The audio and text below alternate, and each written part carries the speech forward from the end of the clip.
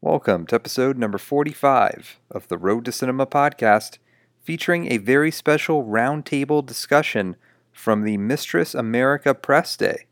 We'll be joined by director and co-screenwriter Noah Baumbach, as well as co-screenwriter and actress Greta Gerwig and actress Lola Kirke.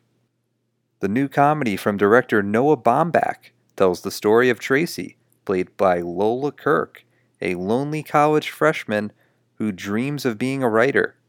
Her aspirations become a reality when she discovers Brooke, her soon-to-be stepsister, whose fly-by-her-seat personality and crazy schemes inspire Tracy to write her very best story and possibly the chance to join her college's elite literary club. For more information on the Road to Cinema podcast, to read the Road to Cinema blog, and to watch our Road to Cinema YouTube series, please visit jogroadproductions.com.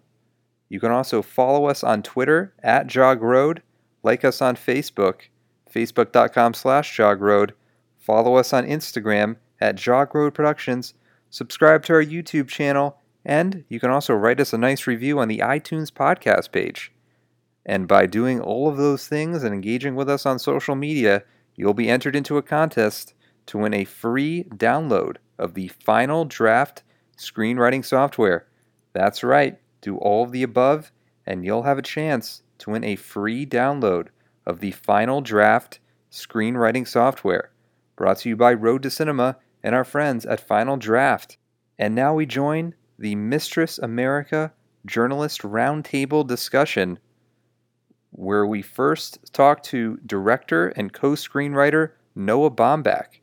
Then we'll be speaking to actress Lola Kirke, and then actress and co-screenwriter of Mistress America, Greta Gerwig. Before we start, I needed to get this out of the way. I have a dachshund, and I saw on IMDb you're doing Flawed Dogs, which is about a dachshund. Is that something that's happening or not happening? I don't think it's happening. Sorry. No. Do I need to start a campaign? Wait longer for a dachshund movie. How come it fell apart? What? How come it didn't happen? I don't know. I think there are a series of things. Nothing specific. The world of animation. Yeah. Yeah. All right. Now we're going to talk about it. This movie is great.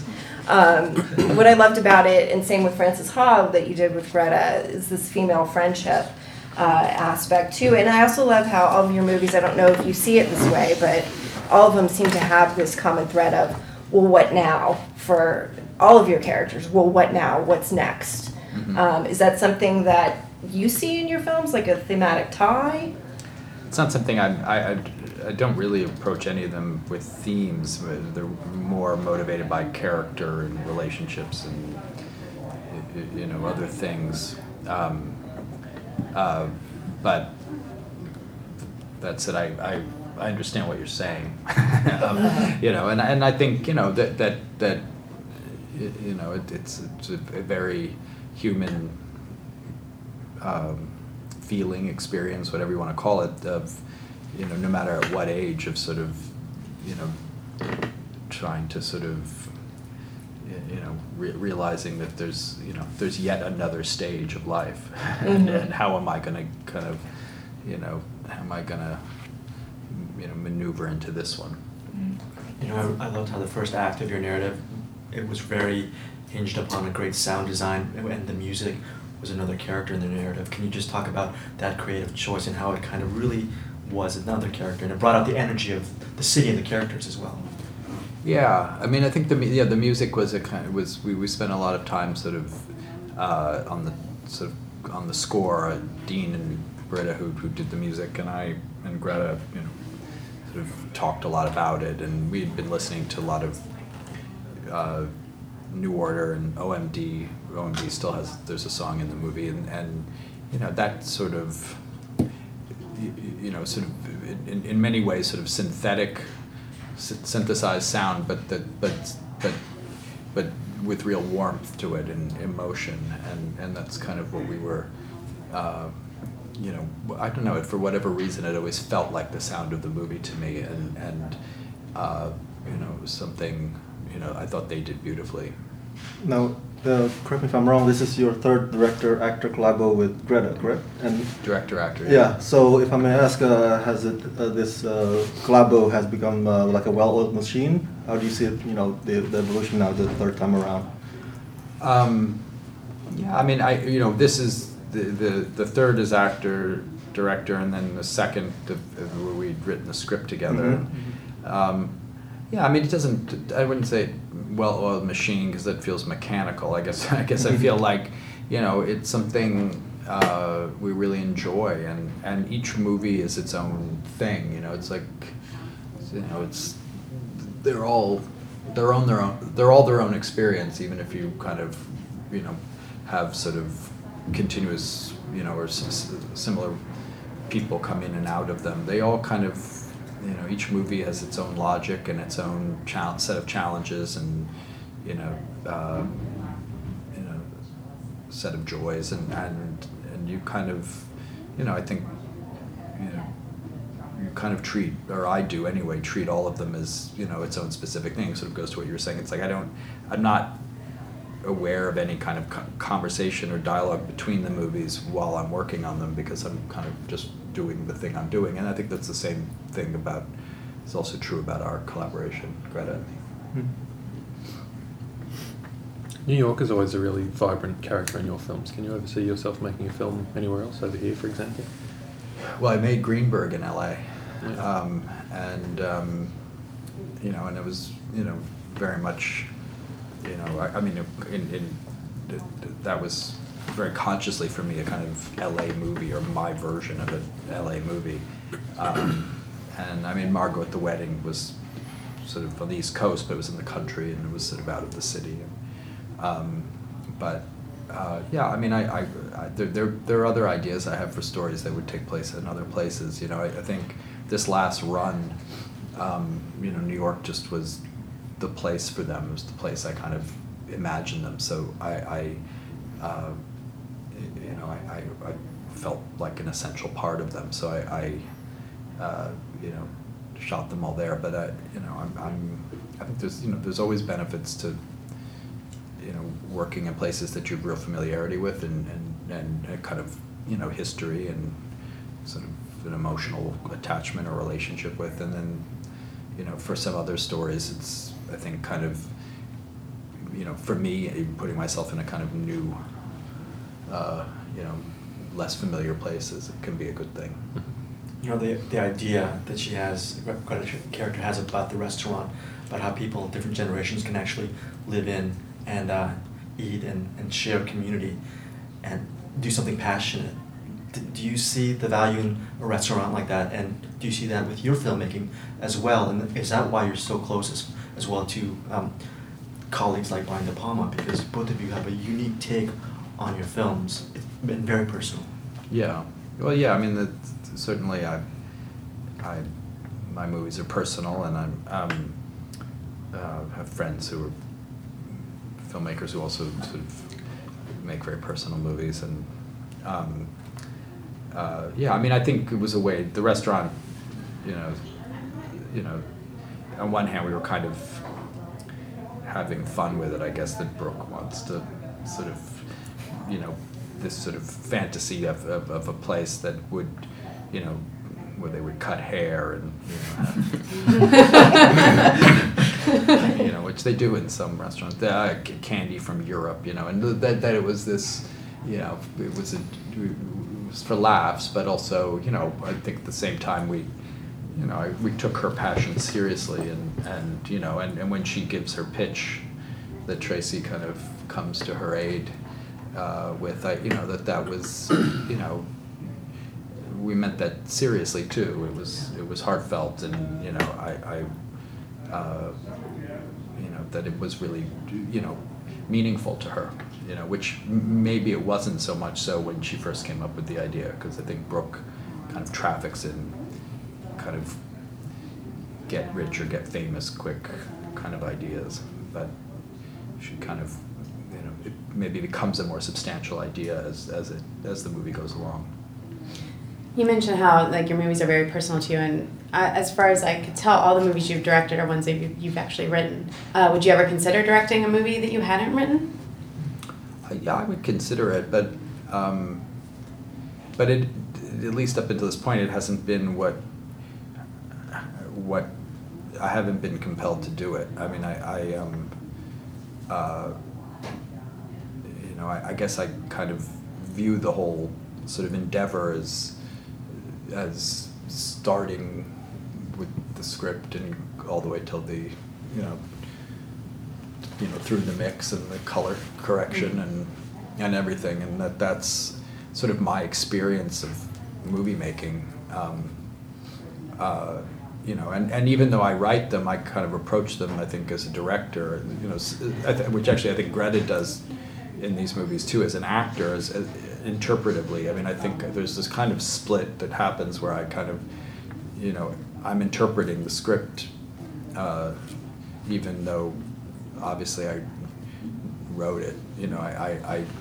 I'm able to kind of come at it from the outside and then kind of from some other angle when I'm directing.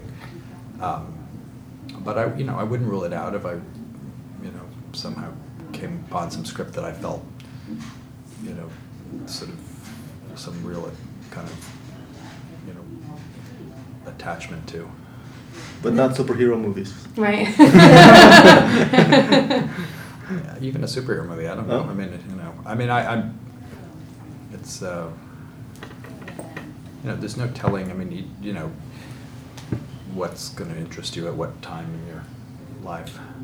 There's such an incredible fast-paced dialogue in Mistress America, and I'm wondering if there was any rehearsal process to help all the actors get in that rhythm, because it seems like everyone was really on that same page, and all the scenes really have that quick pace and rhythm, and it works really well. Well, the rehearsal really was sort of all at once, because the location, the camera, the blocking, the performances all kind of had to be in sync. And on this movie, as I did on Frances, I actually didn't show any of the actors the script beyond what they were in. So, for many of the people in the house, particularly, in that second half of the movie, they only knew the stuff, those scenes. So,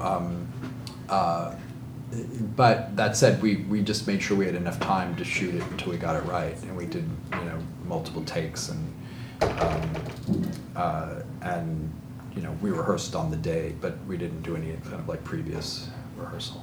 All those aspects as well made it feel at times like a little like a stage play. Were you guys going for that consciously?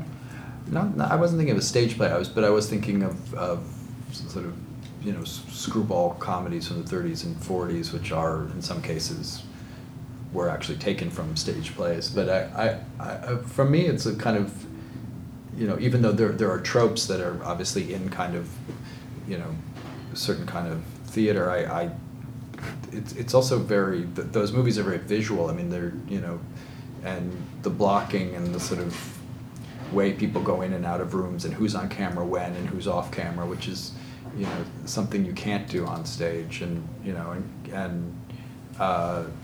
to me is actually quite cinematic, but obviously there is that sort of tradition of sort of drawing room comedies that are on stage. All that stuff felt very precisely kind of sketched out. And yeah, it was, and not unlike those screwball comedies, I felt like it should be shot with some space, and not something where you cover it a lot and sort of cut it up in the post, that it would be, that actually experiencing these rhythms as naturally as possible is funnier and more pleasurable in a way. So, those takes in a lot of cases are quite long. It doesn't mean we don't have cutting points in our editing, but I wanted to kind of, they really had to do it, for us to get it. And this was your second movie that's being released this year. How was the shooting schedule? Was it back-to-back kind of thing, or? It was actually, we shot, I knew I had a window between Francis Ha and While We're Young, the shooting of While We're Young, but it wasn't going to be big enough to finish a whole movie. But Greta and I had this script and the Mistress America script, and I was waiting for Ben Stiller to finishing Walter Mitty, which he was directing, so he sort of had a much longer schedule, and so we did it quite deliberately, but it was unorthodox in that we shot it. I edited it up until a point, and then stopped, made While We're Young all the way to the end, and then went back and finished Mistress America. Okay. Is that easy to do, leave one thing for so long and go back to it? It was hard to leave it in a way initially. Once I left it, I got immersed in the next one. So, but initially it was hard. I wouldn't have, it's not something I would do all the time. But I mean, I felt like, at the time we had the opportunity to do it, and I felt like, let's just do it, and then we'll come back.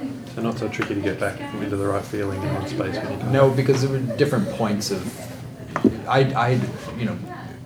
it would be hard to shoot things simultaneously or edit them simultaneously. I think, if I was doing the same thing at the same time, but I was sort of far enough on Mistress America. I'd already had a cut of it. I just wasn't, I wanted more time with it, and I hadn't done the music yet,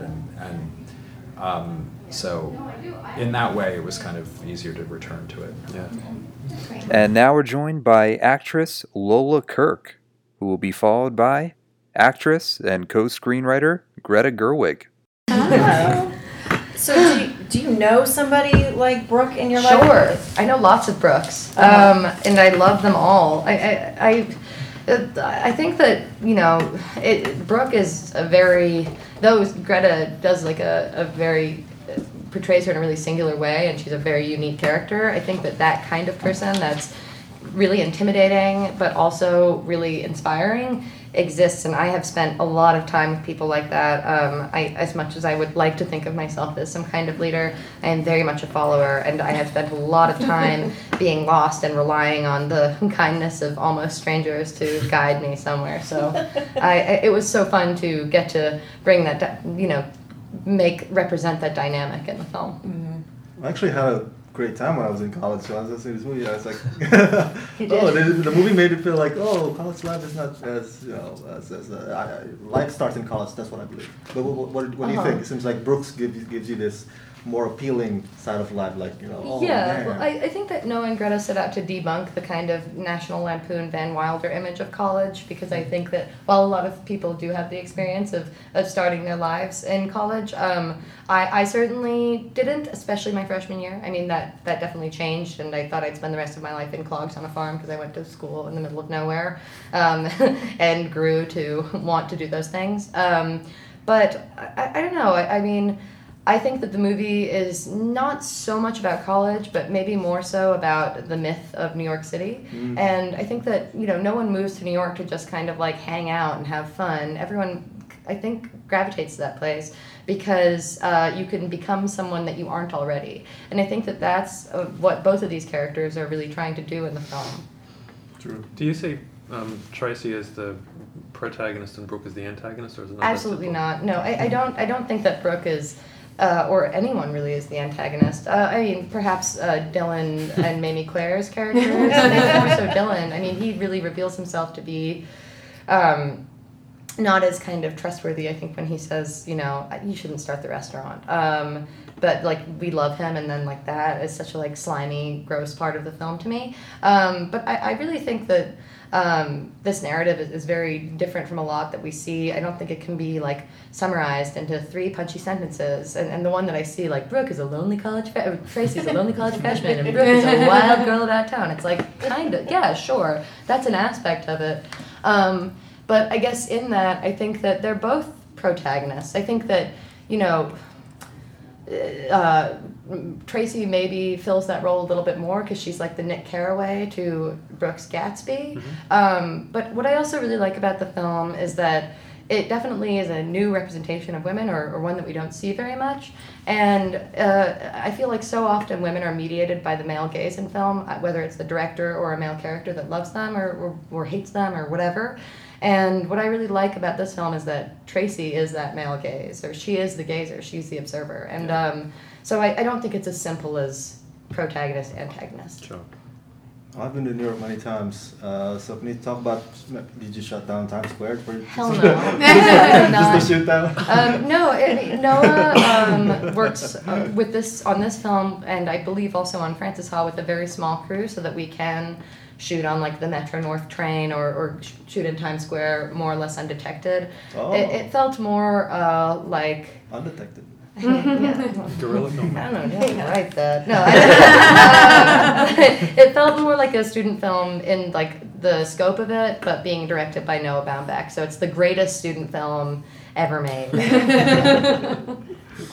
You guys have such a wonderful repartee with each other. Oh, thank you. And this rat-a-tat-tat kind of dialogue.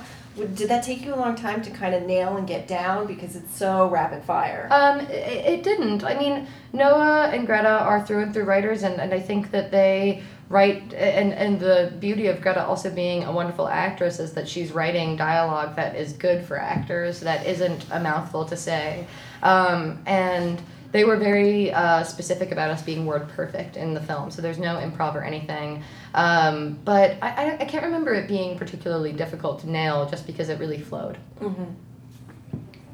What was it like working with two people that have had so much time to have such a long and deep creative sort of relationship? Well, I mean, I was just thinking in a way that it was kind of like Noah and Greta together are like Brooke in the movie. Like, they are this intimidating but inspiring and really like nurturing force, because this was like really the first movie I'd ever done. So I had nothing to compare it to. So that was just kind of the way it was. But that being said, they're a wonderful team. And Greta never betrayed her role as an actress in the film because she was also a writer and a producer. Now, this was your first movie that you worked on, and then since then you've done Gone Girl, other films and TV and all that kind of fun stuff. Do you have a favorite medium to work in, like as it compared to these independent films versus television versus larger budgets? No, I just like to work with good people. And I've found that in all of the varying degrees of filmmaking that I've been in, or TV making or whatever, that, you know, as long as it's actor friendly, that it's really wonderful. You are really into Superman. Oh, yeah. Sorry, I was just saying. Yes. Thank you. Are you, Clark? My cover's blown. What makes something actor friendly for you? It's different on every set. I mean, Noah and Greta were actor friendly in the way that they write great parts for actors, and you're not saying like bogus expositional stuff all the time, like, because you're my grandmother I can't hang out, or whatever it is. Like, you're not saying that. It's more real, but it's better than real because they are good writers and they have a way of bringing like observations into a realistic tongue or something like that. And I think that on the Doug Liman film that I just did, it was very actor-friendly because we would do the scene all the way through every single time. Like, when you're doing coverage and you're breaking it up and we're picking it up from a part, like in the middle where I'm already screaming or laughing hysterically or whatever, that's like really difficult to get to. So that was cool because we would start the scene and just do it through every single time. And then also actor-friendly can just be having a really wonderful director who knows how to talk to you and give you adjustments. When Tracy first makes contact with Brooke, she seems a little pensive at first. Like, she's just kind of sitting by herself, eating dinner, decides not to leave a message on her voicemail. Yeah. What do you think is her catalyst for finally, like, reaching out to Brooke? Like, what do you think compels her? Well, I mean, I think that there's like that montage right before I meet Brooke where like things are picking up and I'm, you know, getting an A in class, or I'm, you know, the boy that I might like kind of seems to like me as well. And then, you know, I think that there's discouragement in a way when you know, I see Tony and Nicolette holding hands, and then that's like lonely, which is interesting because in a lot of ways, while I don't think that male characters are the protagonist, like are the catalysts in the film, in a way perhaps like some feeling of rejection inspires her to go eat 50 mozzarella sticks and call Brooke. But I think it's just like that simple thing of like, I came to New York and this isn't what I thought it would be, and like, what can I do next? How do I make this more interesting for myself? And how many mozzarella sticks did give their lives in that scene? 50, actually. Noah didn't tell me that you could use a spit bucket. And since we do so many takes, I think it was like his I'm gonna teach you. I mean, not in like a spiteful way, but like, let's see how many she can really do. And on the 50th mozzarella stick, he was like, give her a spit bucket. And that's how I learned how to eat in movies. Valuable skill that you can take with you going forward. Definitely, yeah. Does he do a lot of takes, Noah? Or Absolutely, yeah. I mean, I think 30 would be the minimum of anything, including a pickup of like my hand picking up the pasta or something like that. Since you are filming in such public places, did any of the public try to get involved in your scenes or start watching your scenes? There was one lady, we were like, we were doing a scene on a street in Brooklyn, and this woman like walked up and she was like, I would do the lockup down the street, like trying to prove to us that she made movies or something, and we but interrupted our shot, which was so frustrating because we were doing it so many times, and like then just kind of like shook her head and like said something. She became a big source of entertainment for us throughout the rest of it. But yeah, people would get involved. She was the main civilian that got involved. Yeah. She might have been a studio executive. Yeah, maybe she was with a SAG rep. Aside from the screenplay itself, was there anything that Noah or Greta conveyed to you about the character that you sort of carried through the shooting process? Not really. I mean, I feel like they trusted me to do what I did, and obviously adjustments were made in the scene.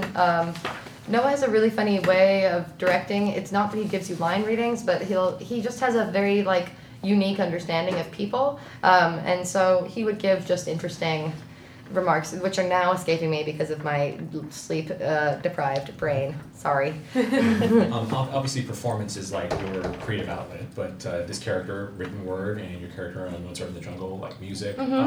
Do any of those other forms of storytelling interest you, or? Yeah, absolutely. I mean, I write music and I sing and play guitar as well. And I like try to do watercolors, but I'm not very good at them, but it's fun. I don't know. I mean, writing is a healing thing for me, and I'm not sure how much of that I want to make public, because I think that you're already very vulnerable when you put yourself out in the world in one way. I applaud and commend anybody who can, reveal all of the things that they do.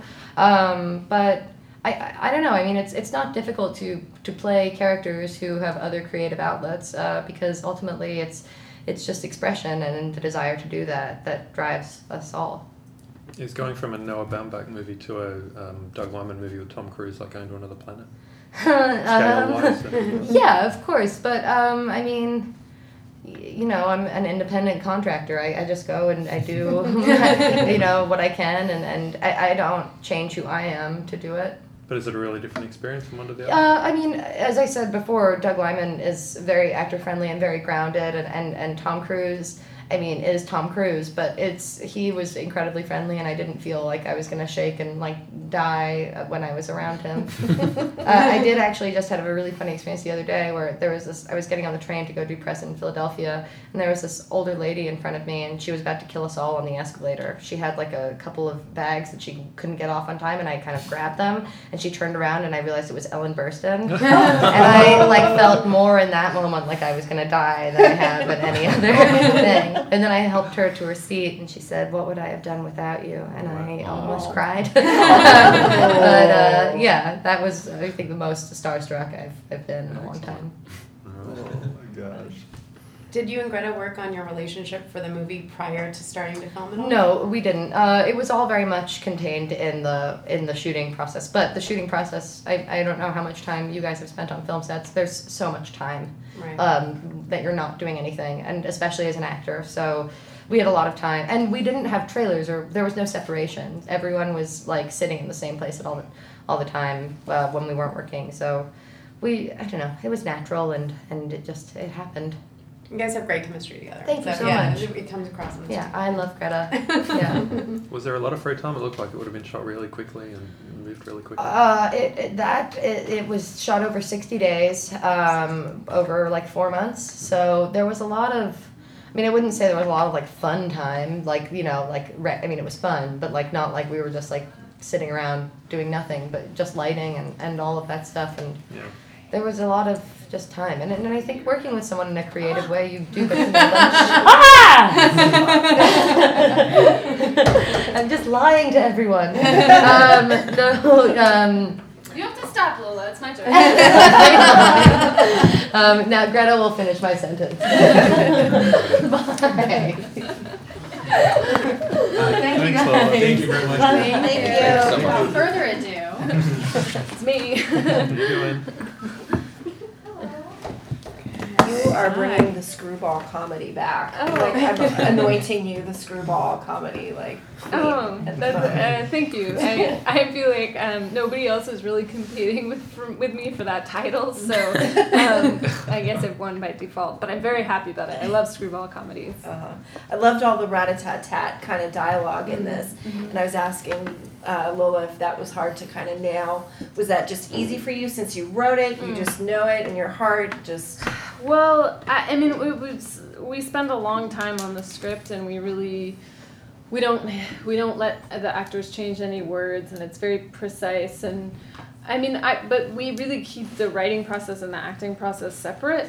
So I mean, because we don't change anything, and because we don't do improv, really, once the script is the script, then when I'm on set, I'm free to be an actor without the encumbrance of thinking about the writing. So in a way, I try to come at it as if I didn't write it.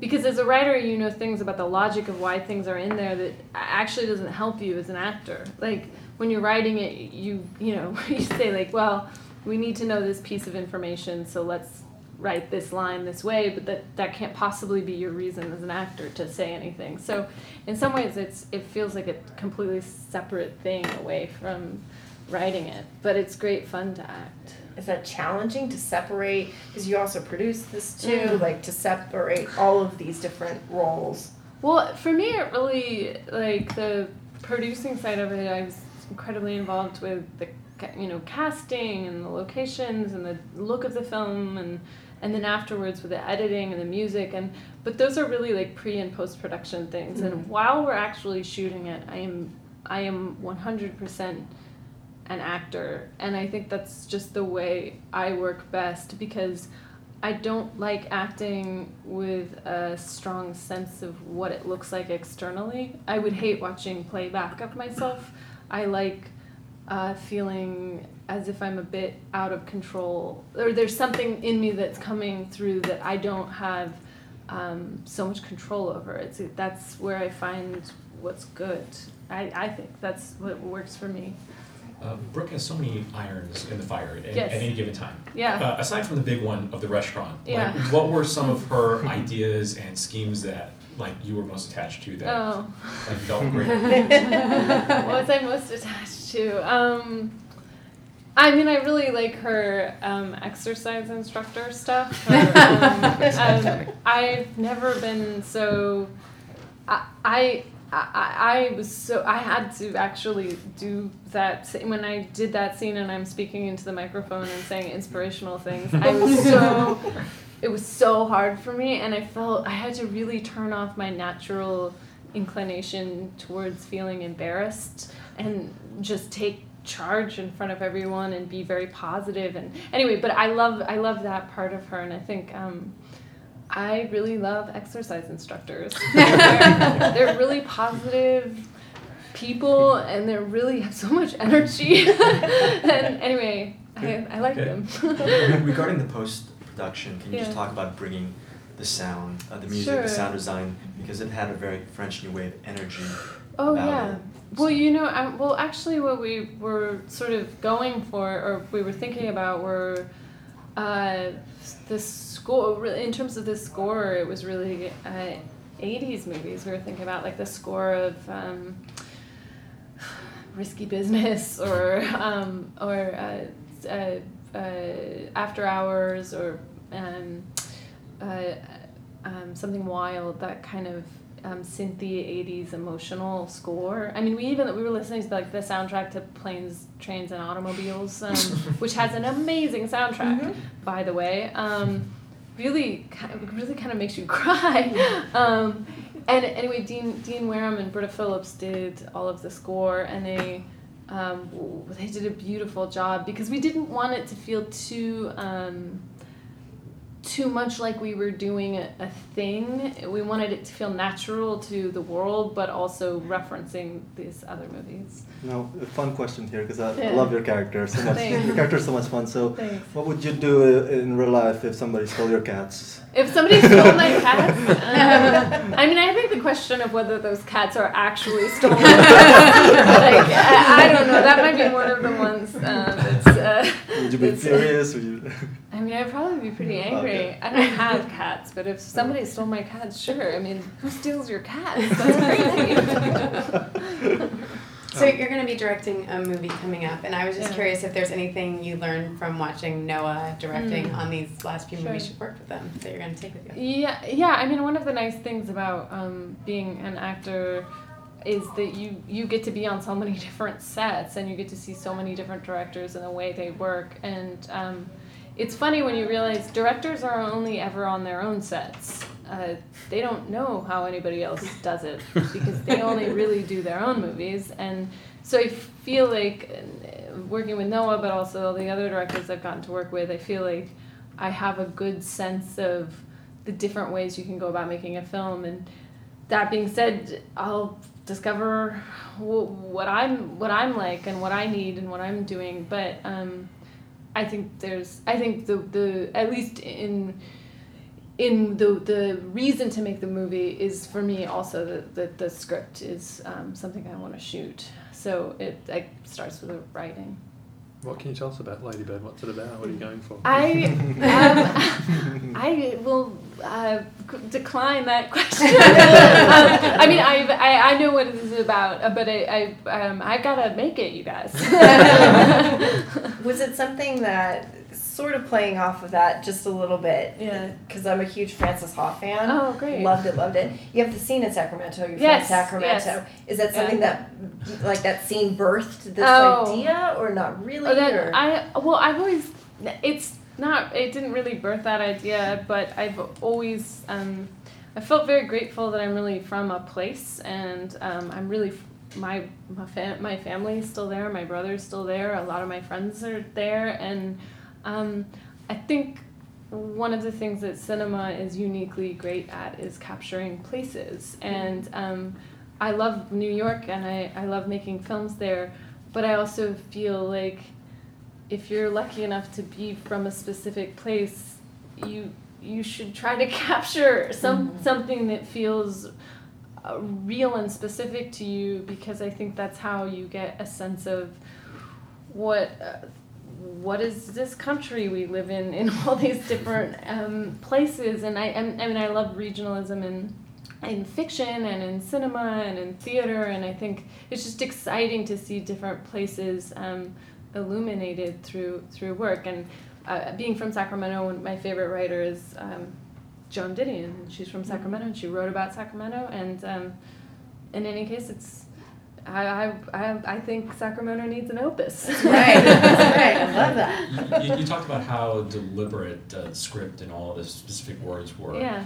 So that's got me really curious now. Is there any significance to Brooke's full name? Because Brooke Cardenas, like, we see it a few times and hear it a few times throughout the movie. It just sounded resonant to me. Oh, okay. Well, Brooke just felt instantly like her name. There was something about, like, it was a name it felt 80s to me somehow. I don't know how, like, kind of natural, like, Brooke, and she calls her Meadow in the script, in the story she writes. But yeah, I like giving people full names too, because in high school, like, you never called anyone like Greg. It's Greg Ruiz. Like, you know a full name. It's not, you don't ever just have a first name of, like, Brooke Cardenas, Tracy Fishko. These are names. And I think I've always felt that sometimes in movies, it's always improbable to me that you never really know what their full name is. Do you know what I mean? Yeah. And you're like, well, that's not true. Do you think that helps the audience connect to the character a little more? It would help me. So there's this there's this great, it's maybe not as great as some of them, but there's this Cary Grant movie, which I'm going to forget the name of, but he keeps saying this man's name the whole time. He's like, Mr. Shunderson, and he says it about 100 times, and I was like, it's so nice that we know Mr. Shunderson is his full name. Anyway.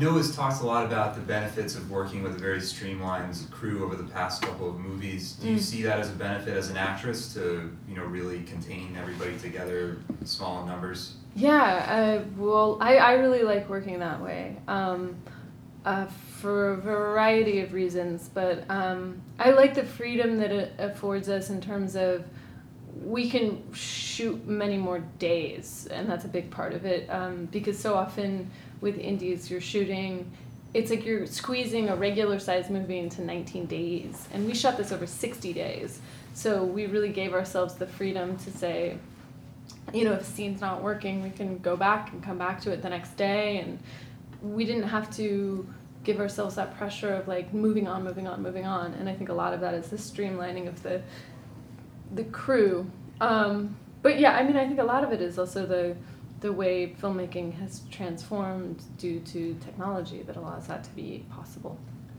Question probably you're getting all day today, but do you know, or are you a Brooke?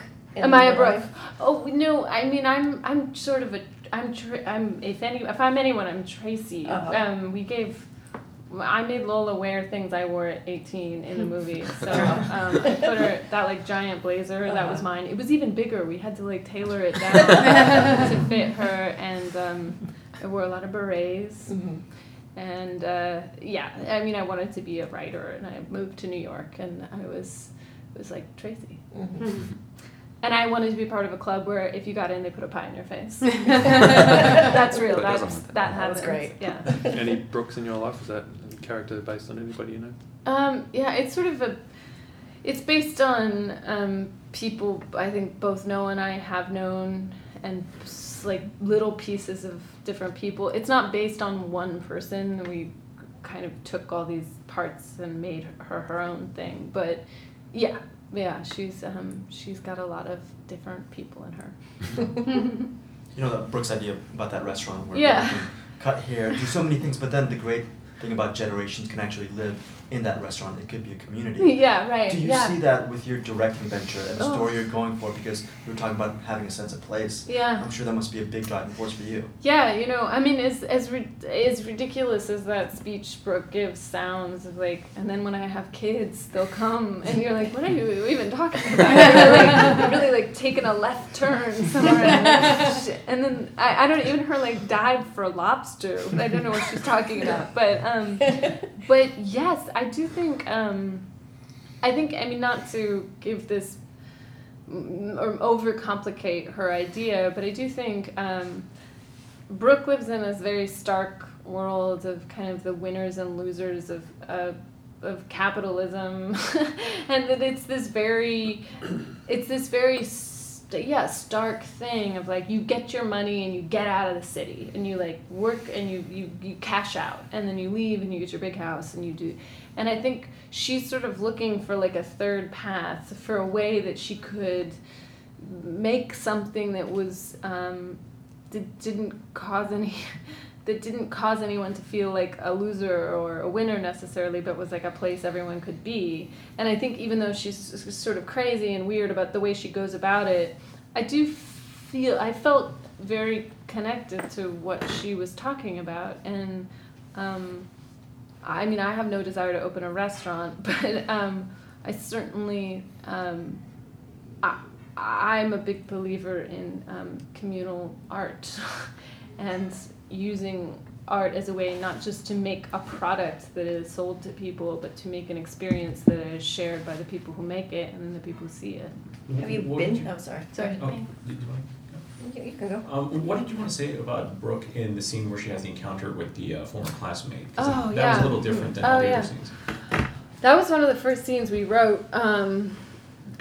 In a way, we wanted it to be it is a standalone scene where something is turning for her, that things start going badly, because the woman says, "I wish all bad things on you," and then everything falls apart after that, and that it's almost like a curse that comes through this. And also just this idea of, in a normal interaction, if somebody came up to you and said you were a real dick to me in high school, you would say, "Oh my God, I'm sorry, and that Brooke doesn't do that. She turns on this woman and she says, "What's wrong with you? That you're paying attention to and it felt like it's part of what makes Brooke amazing, and it's also what makes her downfall. So it's sort of, I saw that scene as this shift in what happens to her, and I mean, I just love that scene. I love watching Rebecca Henderson act that scene, and Tracy scarf down hot dogs, and and it's a moment where you see this side of Brooke where you suddenly are like, oh, she's formidable, which you also learn about Tracy, is that Tracy's got a real steely core as well. But I don't think most people aren't either or. They're both and they're both magnanimous and they're petty. They're kind and they're cruel. And I think too often we want our characters to exist in these very narrow parameters. And at the same time, like right before you see that scene, Brooke shows a picture of her mom that we never see, but to Tracy, and probably in high school her mom was dying, and she doesn't say that to that girl. Like my mom was dying, and I was mean to other people because I was in a lot of pain. I don't think she has the access to say that, but I think people are such a weird combination of stuff, and I feel like as much as I try to make movies where all of that can exist at once.